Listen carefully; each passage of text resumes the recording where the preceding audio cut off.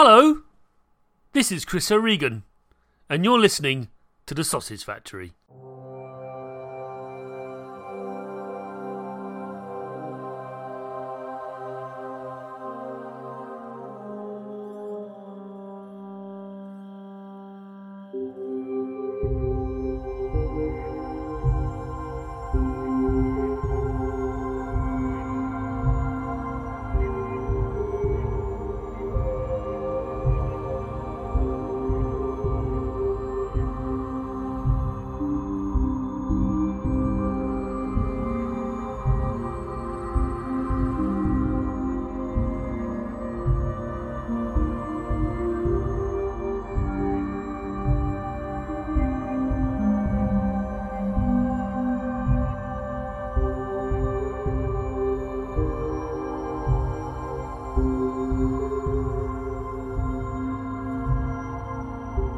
This is episode 209 of The Sausage Factory.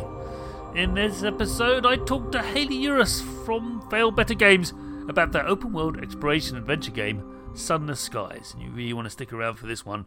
It is a fascinating tale of an extraordinary game being developed by extraordinary people. But before we delve into that, a little bit of background about Cane and Rinse, and of course Sound of Play, the two other podcasts that are part of the Cane and Rinse staple. Now, Cane and Rinse has been around for a very, very long time, and they delve deep into video games, which they complete, unlike other podcasts, where they actually talk about games they played for about an hour or so. In Cane and Rinse, they generally do Cane and Rinse games. That's the purpose of the show and the name, so to speak. So, they come out every Monday, and they are quite extraordinary recordings, and I highly, highly recommend them. They last about 2 hours or longer, but we'll talk about that in a bit. Before I do, Sound of Play comes out on Wednesdays. This is where they highlight or celebrate the games of, or the music of games that we play. Highly, highly recommended as well.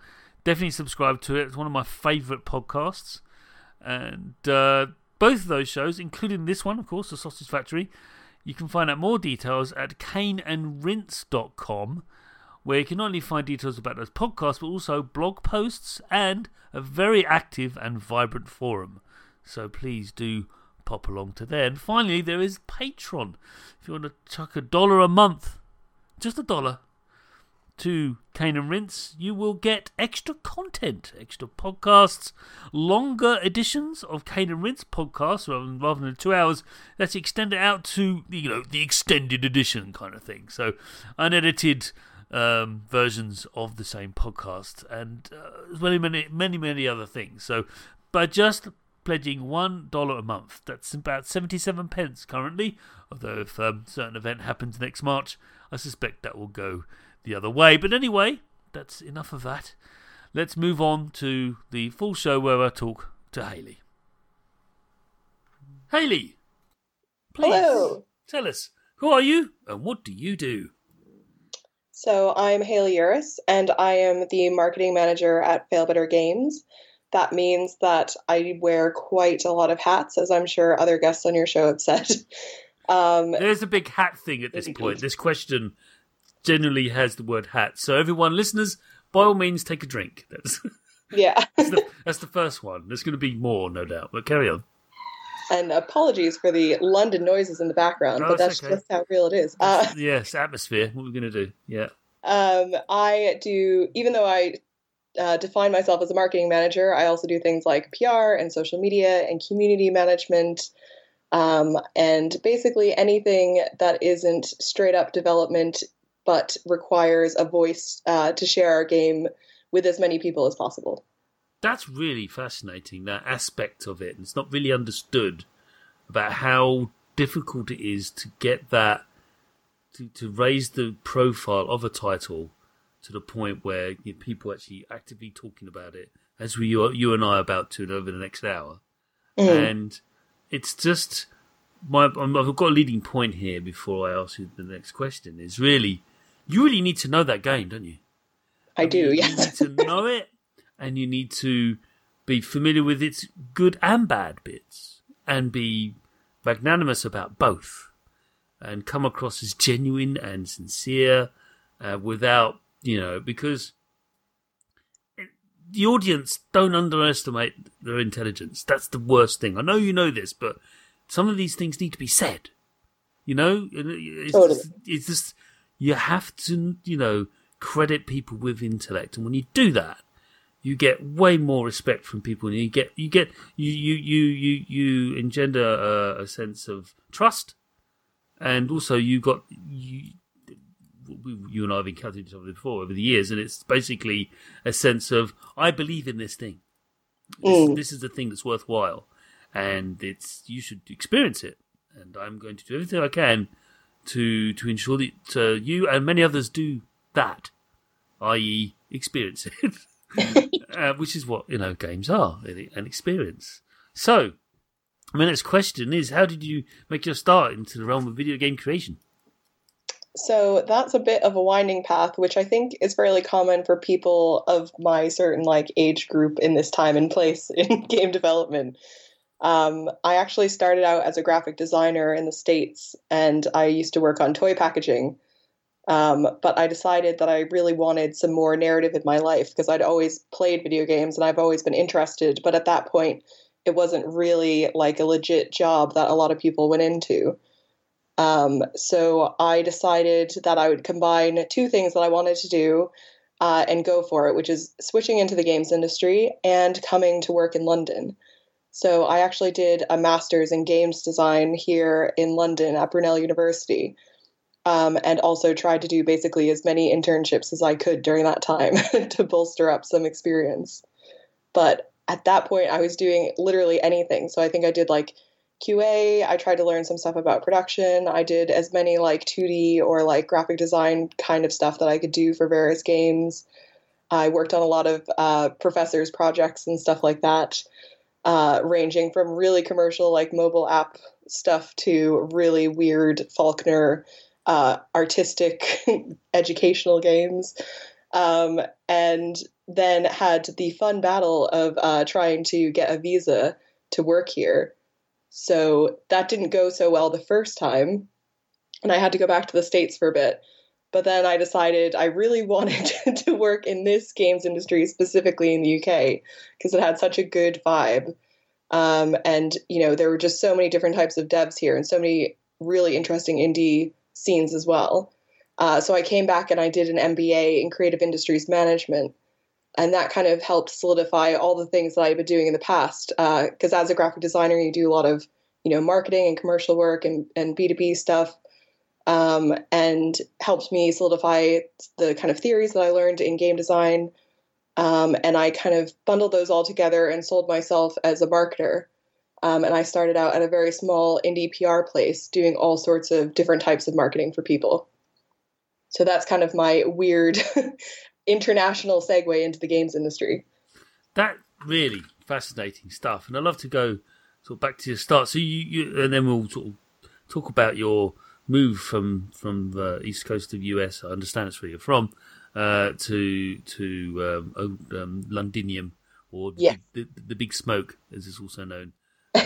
People call it that, and this is where I was born and bred. But anyway, that aside, you said you played games a lot as a kid, and there's recently a story that come out that I'm hesitant to say, but just to mention it, it's more teenage girls are playing video games. I'm sitting there going, haven't they always? It's it's just but it's just a thing apparently. It's just, and also younger generations are generally seeing video games not as a special thing.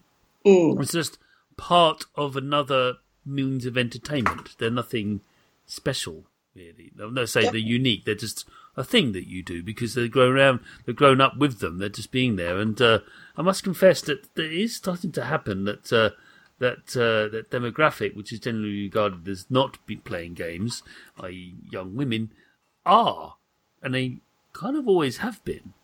Right? Yeah, I mean, there's a lot of academic studies about how games in general, like board games and older sort of non-digital games, were a children's business, not just, being marketed to one gender or the other. And certainly when I was what I would classify as a child, it definitely felt like that. I never thought, playing on my Sega or my PlayStation 1 or my Game Boy was a boy thing. No. But I definitely could feel kind of the shift of what came through, I think, from the marketing and the PR side of things. Yeah.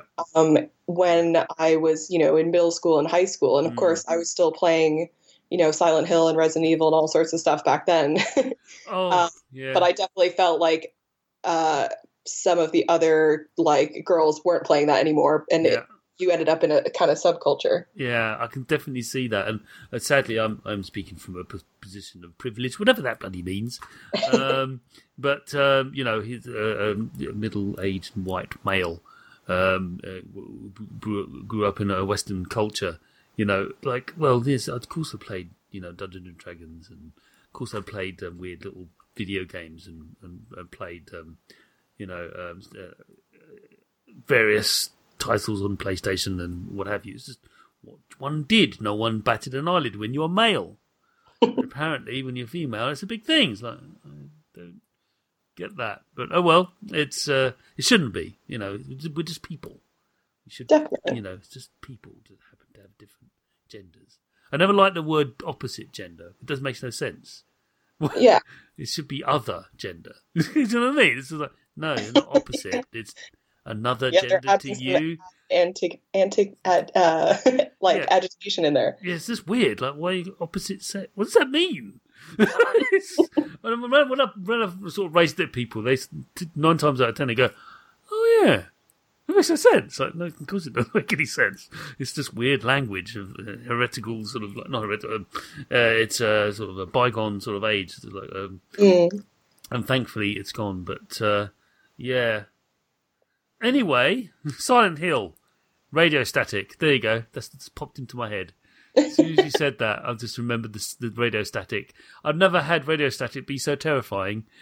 It is, although I don't think that's the most terrifying sound. I think the music that starts to play when they're coming to get you is definitely the one that still spikes fear in my heart. Yeah, but it is... what a brilliant method of using fog in a game, which kind of links to what we're going to be talking about today. Definitely. It does, but yeah, it uses that game. Oh, they knew. They took the limits of the technology and, well, you know what? Rather than hide it, let's embrace it.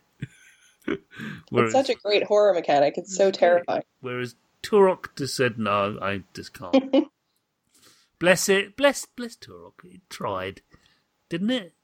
Anyway, so I'm going to ask you this on the behalf of your studio now, rather than your good self. Sure. And what are your biggest? What do you believe is the biggest influences that you have as a creative entity? What is the thing that drives you, or you find yourself orbiting more than anything? That's such a huge, diverse aspect of Failbetter, I have to say. Because we have quite an odd studio in the fact that, especially for an indie, we are made up a fourth of writers, and very particular writers that write very bizarre and niche and lovely and horrifying things for us, which means that I think a lot of our influences might be quite different than other studios, although I suppose everybody, gets influenced by so many different things that aren't just games.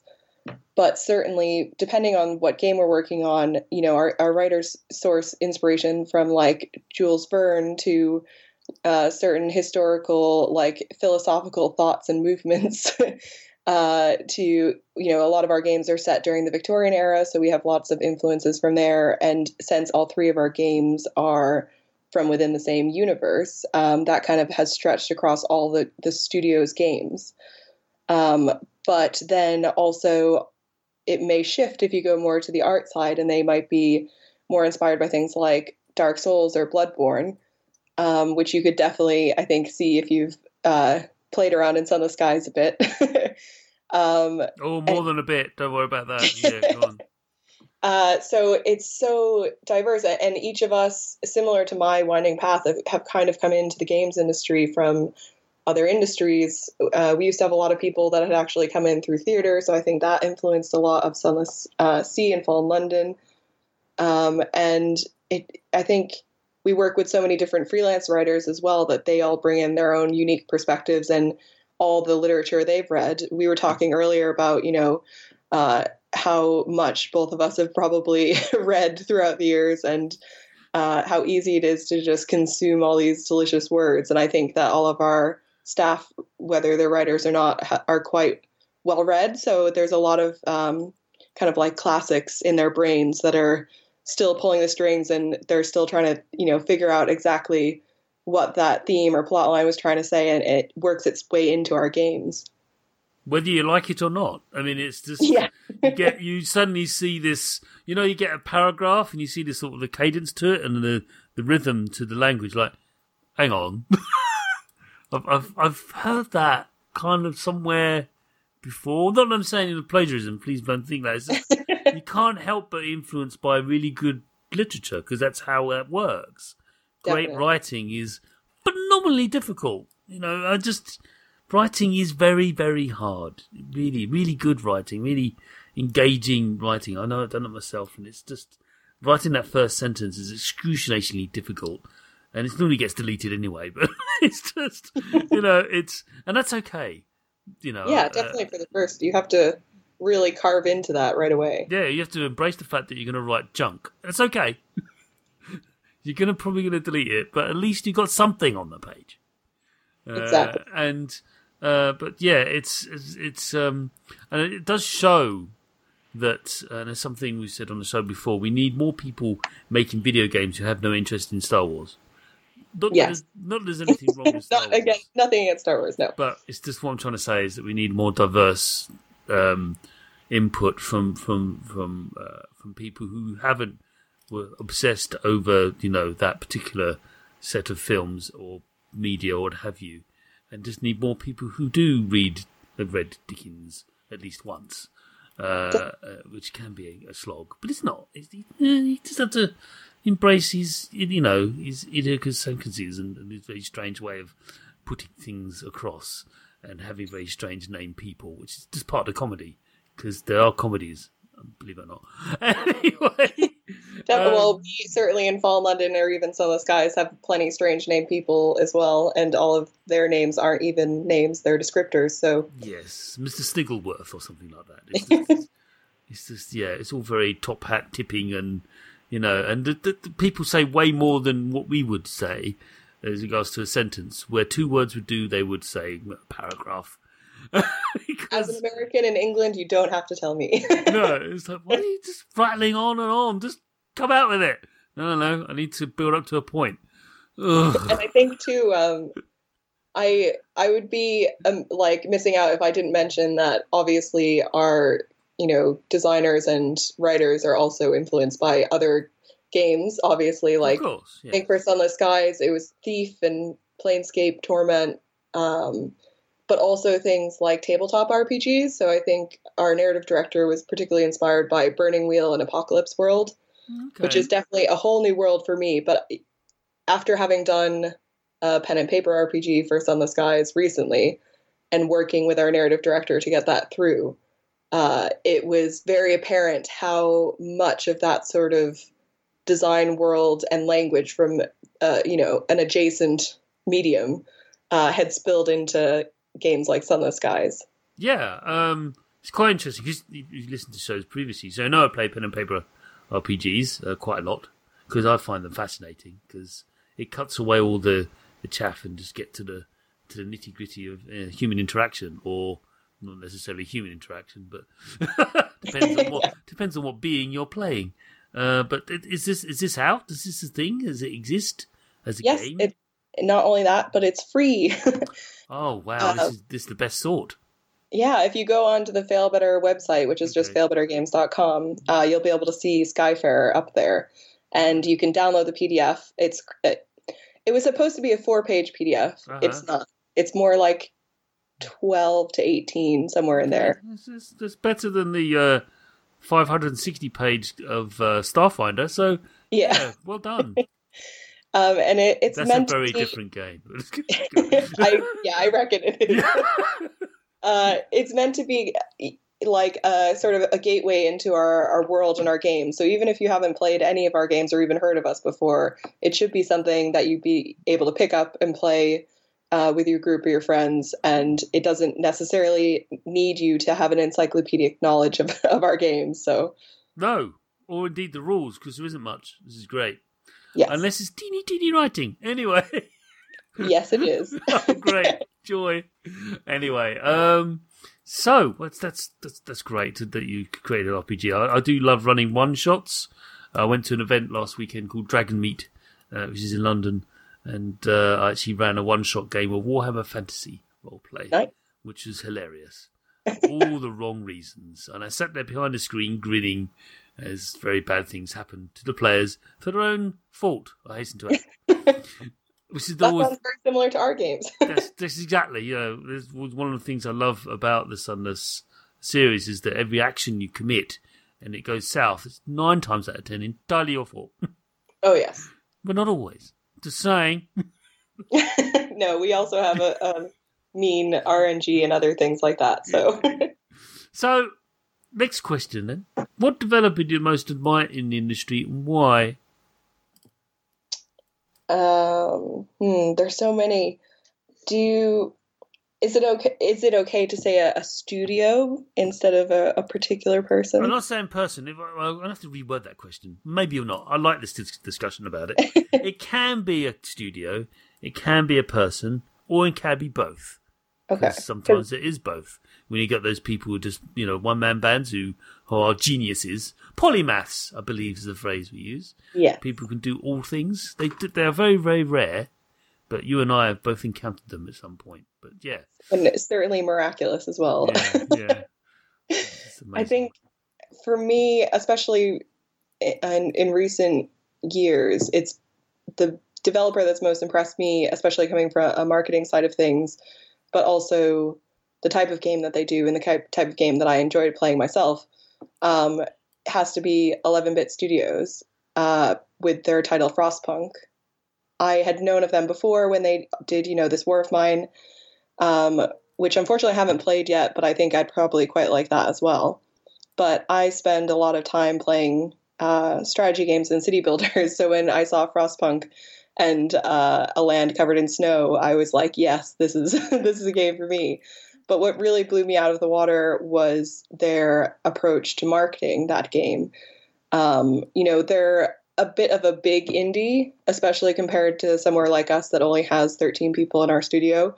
But from the very beginning, all of their messaging was so precise and clean and really got to the heart of their game and made you really emotional, which I think is difficult to do for any game, let alone something that's a city builder, basically, or, like a resource management style game. So the more I saw of it, the more I paid attention to it. And I really started to see how they were adapting all of their campaigns to kind of the new indie landscape and how successful that was working for them. And they have a very socially driven campaign. And it wasn't until recently that I learned that their whole marketing is kind of actually steered by their community team. So that made perfect sense, but it was just really interesting to watch that all unfold because normally, AAA has a very specific kind of cycle that they do for their marketing and PR, and indies are so different, but often have so few resources to work with. So, those campaigns are often creative, but I'd never seen something so mixed in between those two of having resources and a very particular kind of objective and business plan in mind. And somebody who really understood the core concepts of their game and those design loops and how, to get people really involved with the choices they were making, which again is something we do, in our game. So it was just one of those beautiful things where everything kind of came together. That's fantastic. Thanks for sharing that. 11-Bit are an amazing publisher. One of my favourite booths are PAX's because they don't come to EGX that much. They haven't done that yet. At least I don't think they have. They're always at East and West though. Just to be clear, I only do East and West. I'm not insane. I don't do South and Australia. I have limits. Although I don't know, what do I prefer, East and West? That's a discussion for another time. They're different shows. Anyway, point being, no, favourite booth, Moonlighter is one of their titles as well. That's a weird one. Yep. For all right reasons, you're balancing market forces whilst trying not to die in dungeons. I mean, it's a bit weird. I need to reach out to them properly because I've attempted to, but it's like it's just a wall of. It's difficult to sometimes get through to people. They don't quite get what I'm doing here. Maybe I know you understand it, but it's difficult sometimes. But I do need to get those guys on the show because I'm sure they get a lot out of one of their charges. That is to get them on the show. I sort of put them alongside people like Tiny Build and stuff like that. They've got it. They understand it. They give their charges, their people they work after, they're published for, I should say, just enough rope to not to hang themselves with. No. Just to give them enough, to understand, give them creative sort of freedom whilst they deal with all the mess of all the marketing and selling and getting it all, and just let the creatives do their thing. And it does speak volumes for the quality of output. Their curating is amazing, though. It's just they really know, and that's there's lots of publishers out there who really, the good creators, they're the ones that survive. It's the ones that aren't as discerning. Things don't go so great, but we're not going to name them. But no, that's an excellent answer to that question. And that kind of goes back to your original.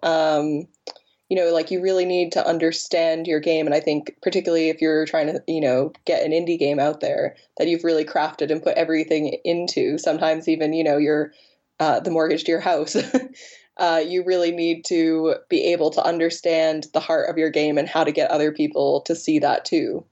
Yeah, I hear the people doing things like that. They actually do a second mortgage of their house to fund in the hope that it would actually sell.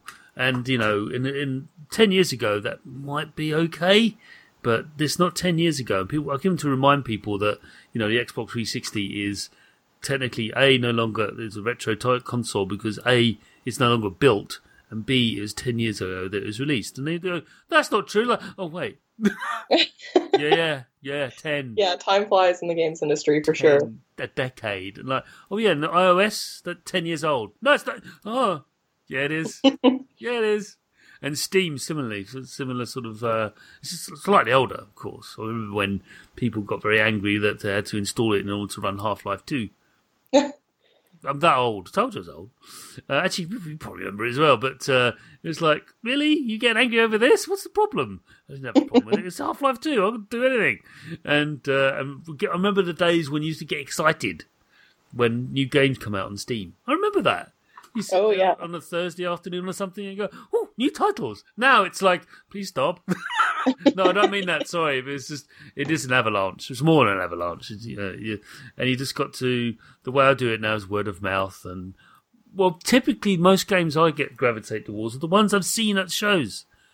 Because I go to so many, you and I know this, that I've had hands-on with them 6 months before they came out. So it's already in your brain. It's in my brain. So I'm like, I'm going to watch after that one. And now they've got a lovely system where they can put the game up, and the game recently came out on the system. Like, oh, look, it's out. Great. Now I can talk to devs and get them on the show. Anyway, so, because I spoke to them directly while I was at the shows, so it all works. So, last question before we move on to the second half of the show. And that is, what are you playing right now? This is always one of my favorite questions to be asked, especially recently, because I'm not sure if you get this answer a lot from developers, but it certainly in marketing and certainly as we're gearing up for release, I don't have a lot of time to play games. But the funny thing is, or the slightly embarrassing thing is, that I've been playing Civ 6 for about since it came out, basically, which I think is over 2 years now. Well, you did say you love your 4X games. I mean, yeah.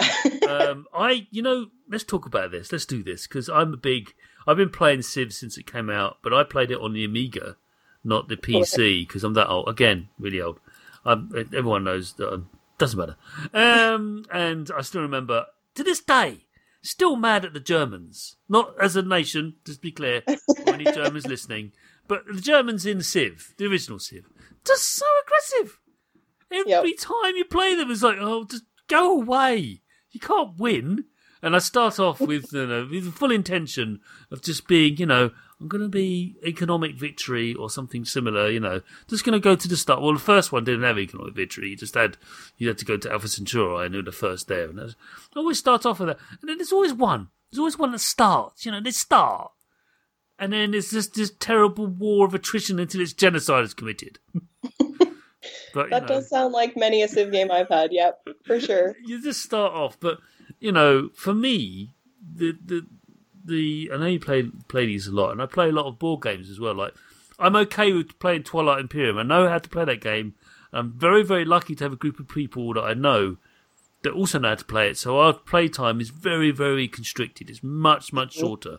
It's like our poker game. Only happens to be a massively complicated space 4X game. It happens to be, we just know the rules so much to the point where we're having a chat about other things. And they're like, what are you doing that for? What? We agreed you weren't going to do that. Oh, yeah. Yeah, well, I'm going to do that now. Yep. Now we were supposed to be stopping him. Why have you bought a War Sun? Why? Why? But the key for me is for a 4X game is the mid game. It's the mid game. If you don't get bored, if you don't find yourself reached, that point in the bell curve where it's just like there's nothing to do. Really, it's looking after itself. What is it about Civ 6? Do you believe that we don't have that much of a problem with it? You still got something to do, no matter where you are in the development of your civilization. What do you think? What keeps you coming back after these 2 years since it came out? I think part of it is there literally is always kind of something new to do, because in those past 2 years, they've obviously come out with, their new Civ packs and DLC and all sorts of stuff, like Rise and Fall changed everything in regards to the mechanics and how you play. And they have the upcoming one coming out next year as well. So but in between those time periods, I think I've played so much of the early game, as I'm sure you can relate to, with any game type like that. And it's, it's totally true that one more turn bit. I will sit there, especially if I boot it up at 8 a.m. on a Saturday and I start my weekend that way. I will play literally until I can't play anymore. So usually it's not necessarily the game that is stopping me. It's my need to be a physical human being that ends up tagging me out sometime during the late to middle end bit of the game. And it's, if I can go back to it on Sunday, it's no problem. And I can finish the game and there's nothing that's making me bored. Nothing's kind of running itself. Because I think certainly the way I play, I am more into creating my civilization as a sort of, how I would like to run it in my utopia. So I'm not really playing it maybe as strategically as other people are. So I never really get bored with those middle bits. But if for whatever reason I can't go back and play directly after on the next day, then I have to start all over again because I just don't remember what I was trying to do or, who was about to attack me, and then I get ruined or destroyed. And there's just so much in Civ 6, I think, that maybe was missing in Civ 5, because I don't think I played that one as much as I played 6, in regards to the balance of the different victory types, because I feel like there's always something new that I can try in Civ 6 that always keeps me going. And there's so many different really great strategic bonuses for the different leaders that you pick. So even just to make your way through that list is crazy, and it changes how you play so drastically between different rulers. Yeah, that's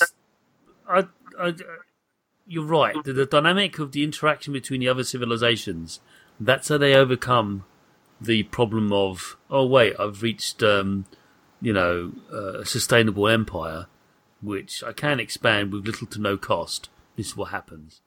I can, but what's the risk? Oh, the risk is too great, then what's the point? I may as well just consolidate my position here and establish my borders. Okay, that's a bit dull. Whereas you have that diplomacy, trading, as in, the real world, if you will. Whereas, there's another game called Stellaris, which you probably know it. Yeah. I've tried.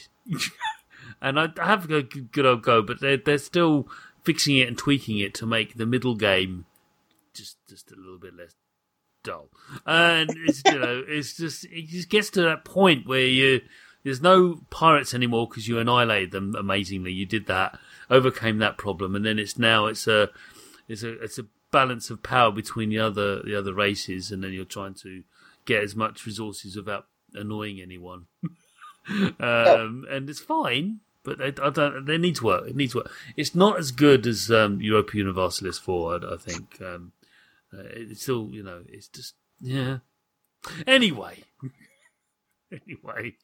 we could go on about 4X games, but we're not going to. Easily. I could go on for over 200 hours in 2 years. So yeah, you can. It's definitely have a shared love for those titles, but they do destroy one's life and time. And I'm stunned that they managed to get that game onto the Switch as well. But although that's the most dangerous of all. It's a good thing that I don't have a Switch. Yeah, it's. But then again, people don't give that machine enough credit, so they need to wise up to that. How could they do that? They got a lot of really, really very. I mean, miniaturization. Everyone, hello. Never mind. This is 2018. Oh, never mind. So that's it for the first half of the show. Well done, you made it. Hooray! Let's move on to the second half, where we delve deep into Sunless Skies.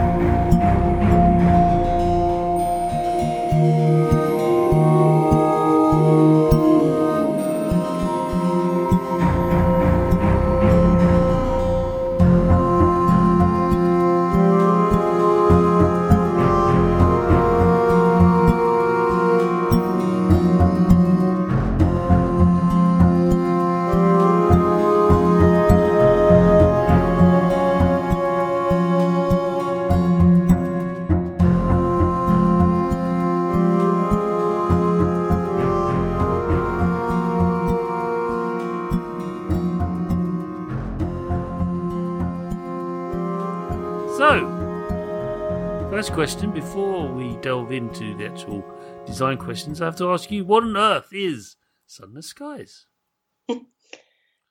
I love giving this spiel. As you said, we bring it to a lot of events, but it's actually something that has changed quite frequently through its development, not in regards to what the game actually is, but how we describe it, because if anybody has an idea of what Failbetter games do in regards to games, we have a lot of very weird things going on in our game.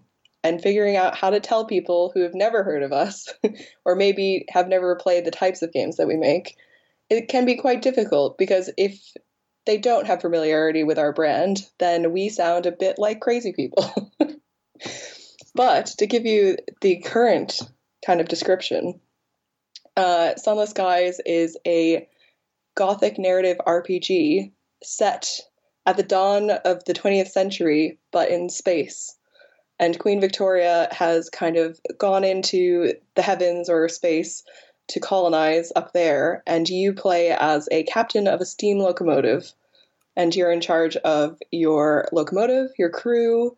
You can trade and do combat, but certainly for us, the most important experience are the stories that you can find as you explore what we call the high wilderness, and all the different areas that Queen Victoria has or hasn't kind of put her foothold in, so to speak.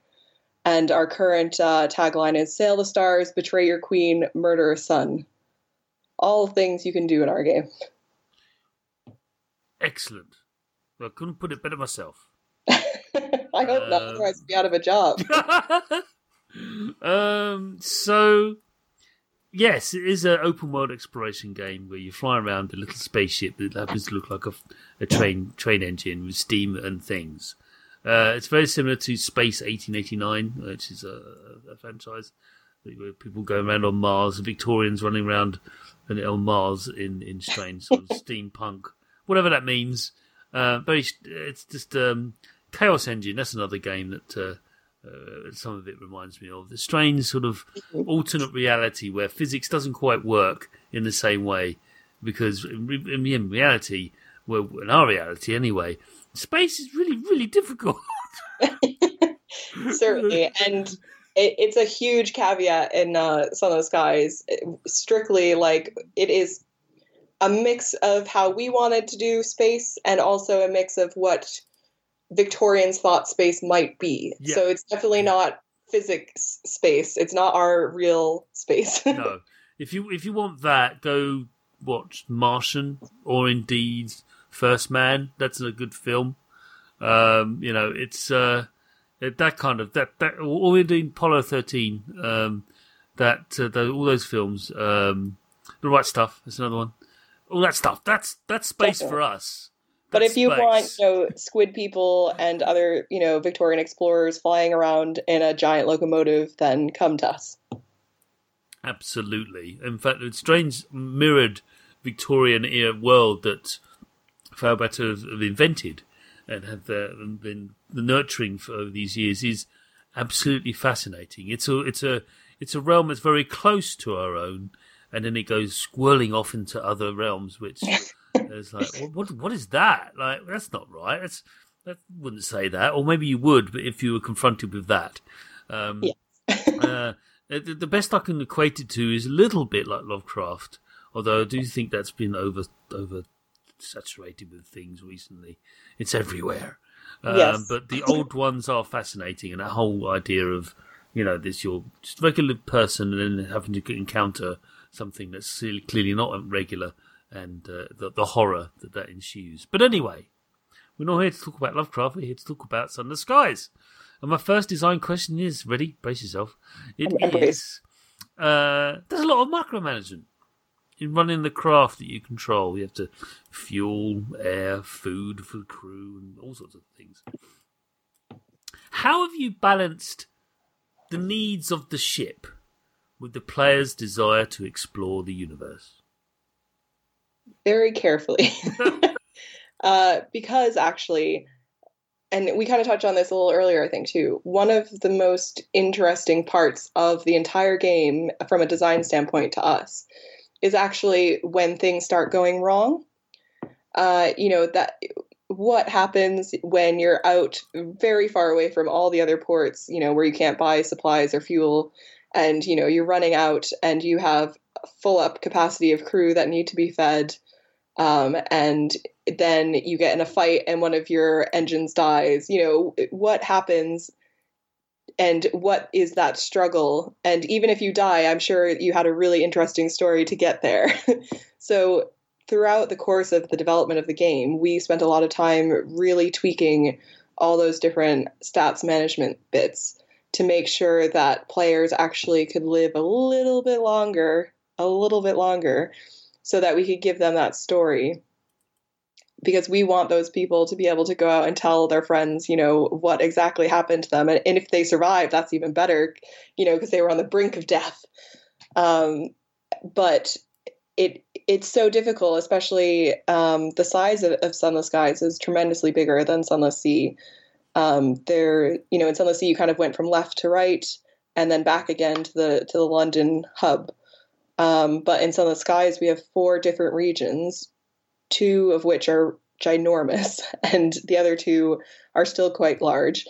And they're circular, too, so you can kind of go back and forth between them in different directions, as opposed to that left, right, left mechanic in Sunless Sea.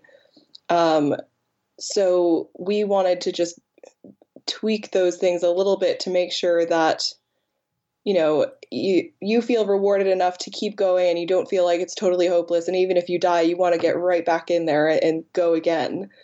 And it's always that, can I make it to the port? Like, is there one nearby?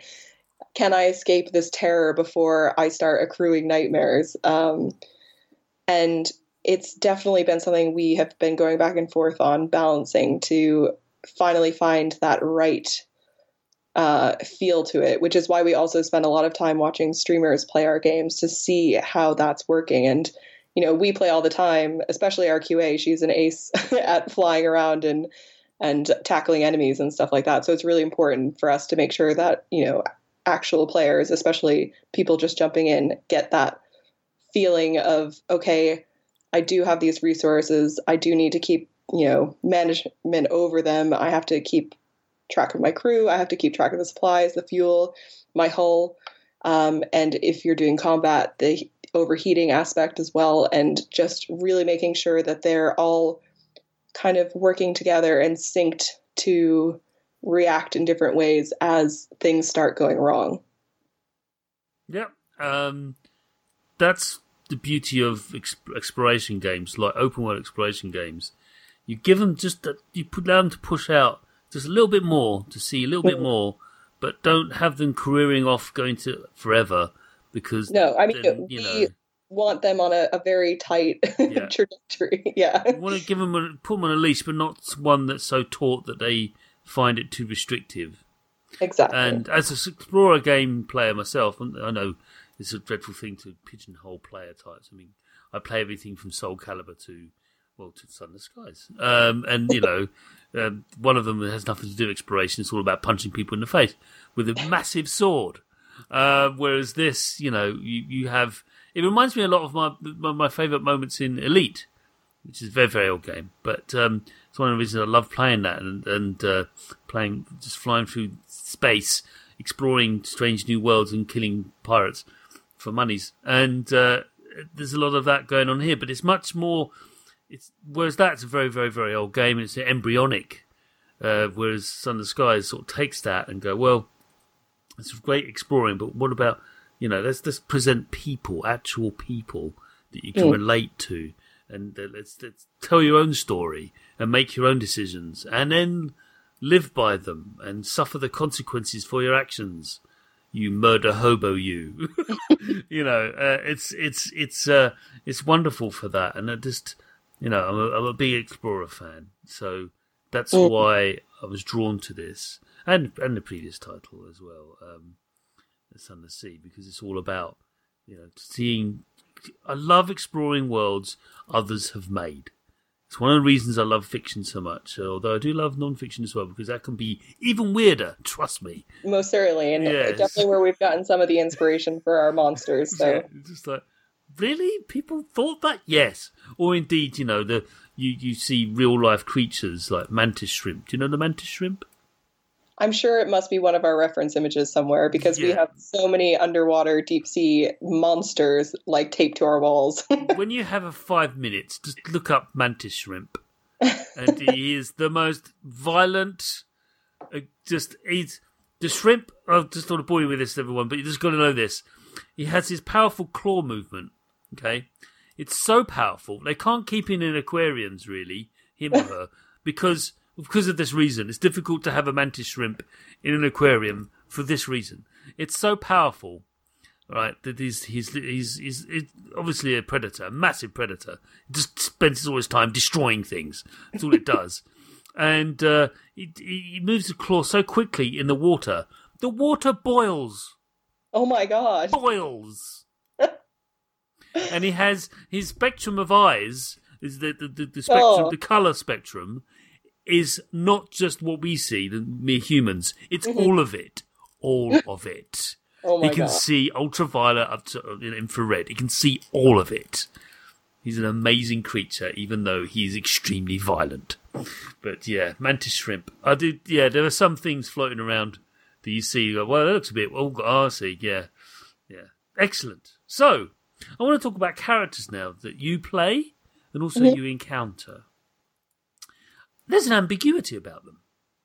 There's there's no, no one's all good, no one's all bad. They're just people, like we all are. Generally speaking, most of us are actually trying to, for the betterment of others, because that's how we're driven as human beings. That's why we're at the top of the food chain. But that's a discussion for another time. But why? Why did you do that? Why did you not create a chiseled hero from from other fiction that you find? Why did you make it so that you have some grey with everyone? Why? I think the simplest answer would be because that'd be boring. But I think the deeper answer is because our whole team really enjoys that sort of typical Failbetter dark humor aspect. And it's a lot more fun if you have people that are comprised of both good and bad. But even one of the core themes of the entire game from back even when we were doing the Kickstarter for it was we really wanted Sunless Skies to go into the themes of corruption, both physical, within the environment, but also through humanity and society, because I think that really relates to a lot of the historical texts and things like that we were looking through for inspiration. And certainly, what might happen if Queen Victoria did go try to colonize space. And because the game is also about pushing people, to their ultimate limit, it's a lot more interesting if you can play with, you were saying not only the consequences that they make, but, like living with those consequences. And they're really big themes about not only corruption, but compromise in those moments and integrity. And, we leave it totally up to the player if they want to have integrity or not. Or if they're going to, do what it takes to survive and how they get there. And those are the stories we're really interested in hearing about and seeing. So it's certainly something that we have, mechanically put in there to really let the player explore for themselves. But not only that, the characters, the NPCs that we have in there certainly have whole different, motivations, and some of them not so great. There are a lot of different types of people with power in the High Wilderness and different sort of factions and things like that, some of which align with Her Royal Majesty and others which, want nothing to do with that and are more interested and excited about exploring this like new frontier land, as, we've seen in like the Wild West or any other sort of like grand new exploration.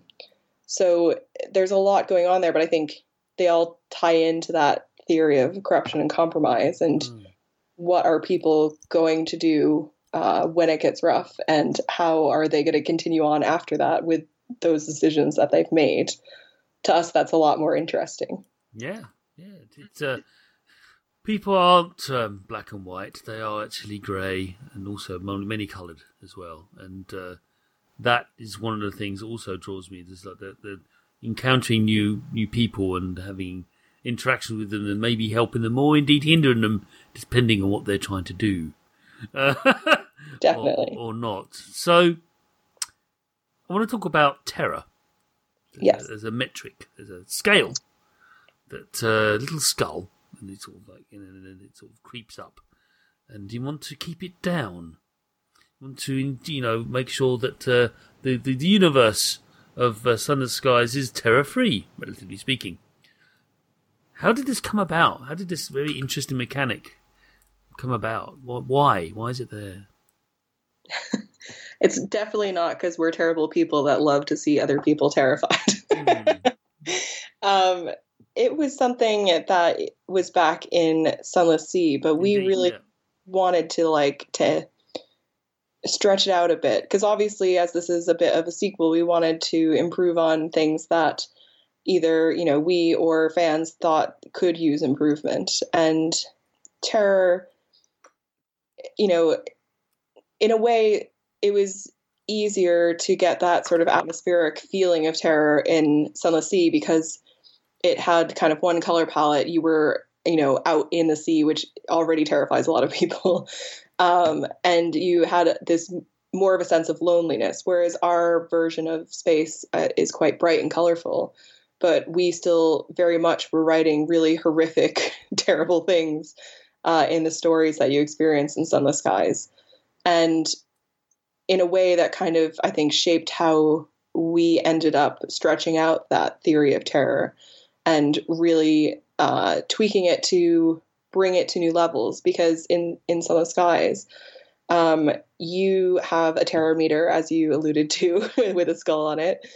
And it fills up in certain circumstances if you're near a really terrifying object, for example, out in space, it will start to slowly go up.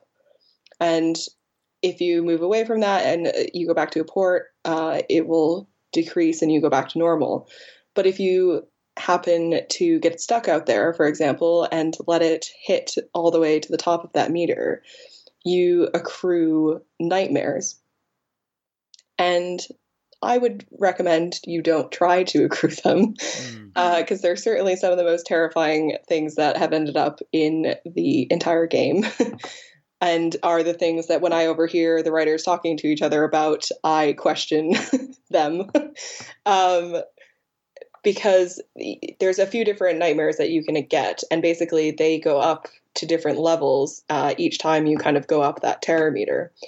And your captain won't really be in their full faculties if they reach more and more of these nightmare levels, and it can kill you as well.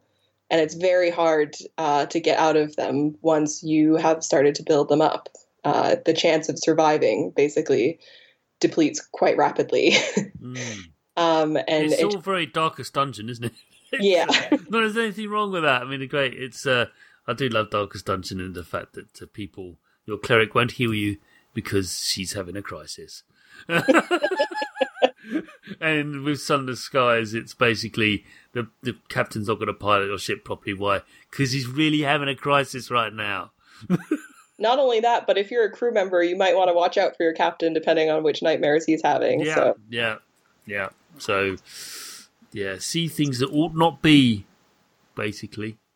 Definitely. So, and that's where, if there is any sort of like Lovecraftian vibe left in Sunless Skies, I think it's more that those predominant themes from the literature like that, where it really delves into horror. Because I think when people say horror in games, it can get very confused in regards to what you mean. Because a lot of people have a very specific idea of that. But certainly within our games, it's more of that intellectual horror that, oh my God, my brain can't even comprehend what the hell is going on here.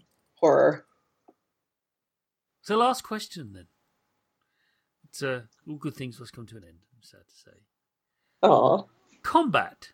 It's quite slow, majestic. Watching it anyway. Not experience it.